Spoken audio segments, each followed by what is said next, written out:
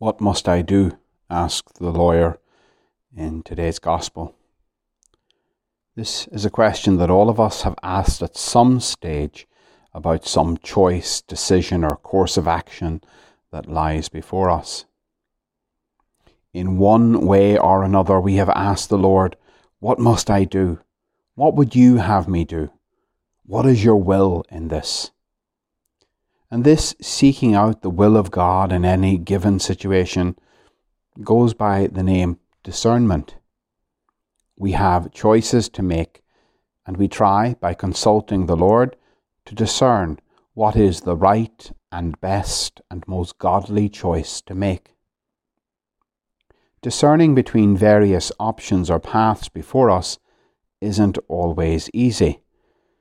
But the thing to always bear in mind is that our discernment is meant to be about things that are in themselves good. The young student must discern and choose, should I be a teacher or should I pursue a career in medicine?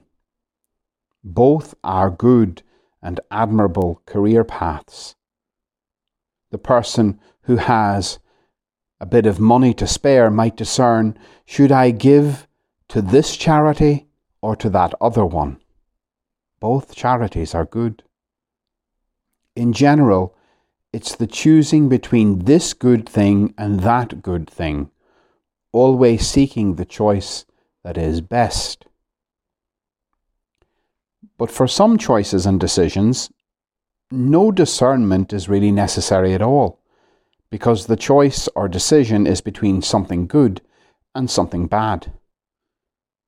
Should I cheat on my spouse or should I remain faithful? No need to wrestle with that. Remain faithful. Should I lie and steal to gain some advantage or should I be honest? No contest there either. We seek always to be truthful and honest in all our dealings.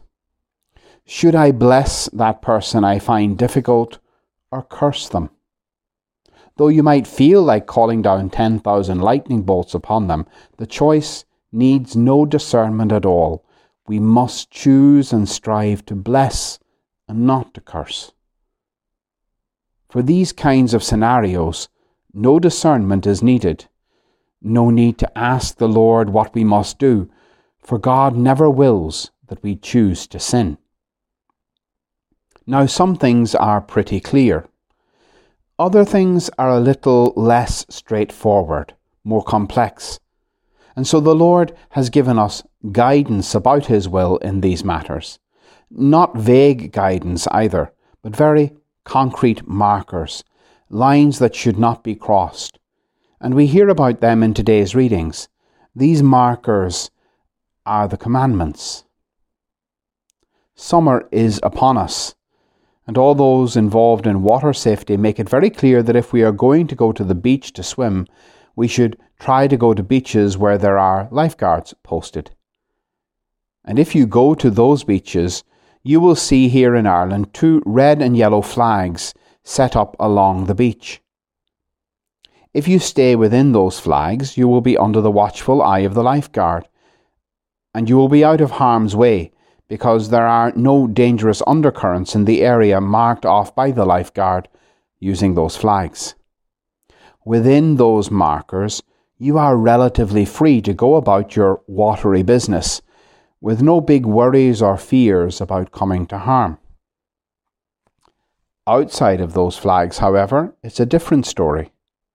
There can be dangerous undercurrents that could catch a person off guard and quickly drag them out into deep water where they might well up and drowning.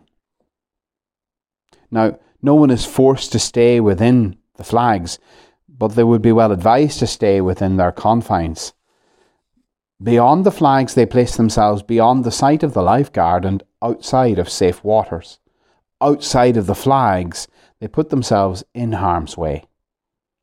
Spiritually and morally speaking, we have a lifeguard and we have the flag markers. Our lifeguard is the Lord, and the markers He set down are His commandments.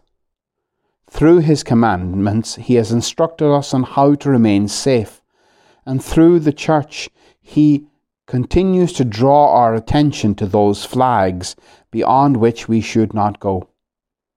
But there is something in us that is drawn to go beyond the markers, beyond the safety of Christ's watchful care, beyond where he wills us to be. And then we sin. And we can easily get trapped in a current of sin which threatens to drag us far away from the Lord. And as someone in water drowns when the water gets inside them, so a soul that drifts in a strong current of sin can end up letting that sin get inside them, and the life of God's grace dies in that soul. And for that the Lord has a remedy.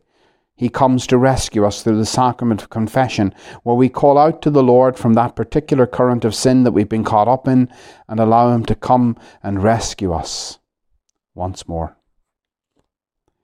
It is never God's will that we should choose to go beyond the confines of the commandments. To stay within the flags in a spiritual sense is to live the Christian life, a decent prayer life, a good sacramental life, following the commandments, trying to live honestly and uprightly by the grace of God. What must I do? Whatever you choose to do, keeping the commandments is a very good start.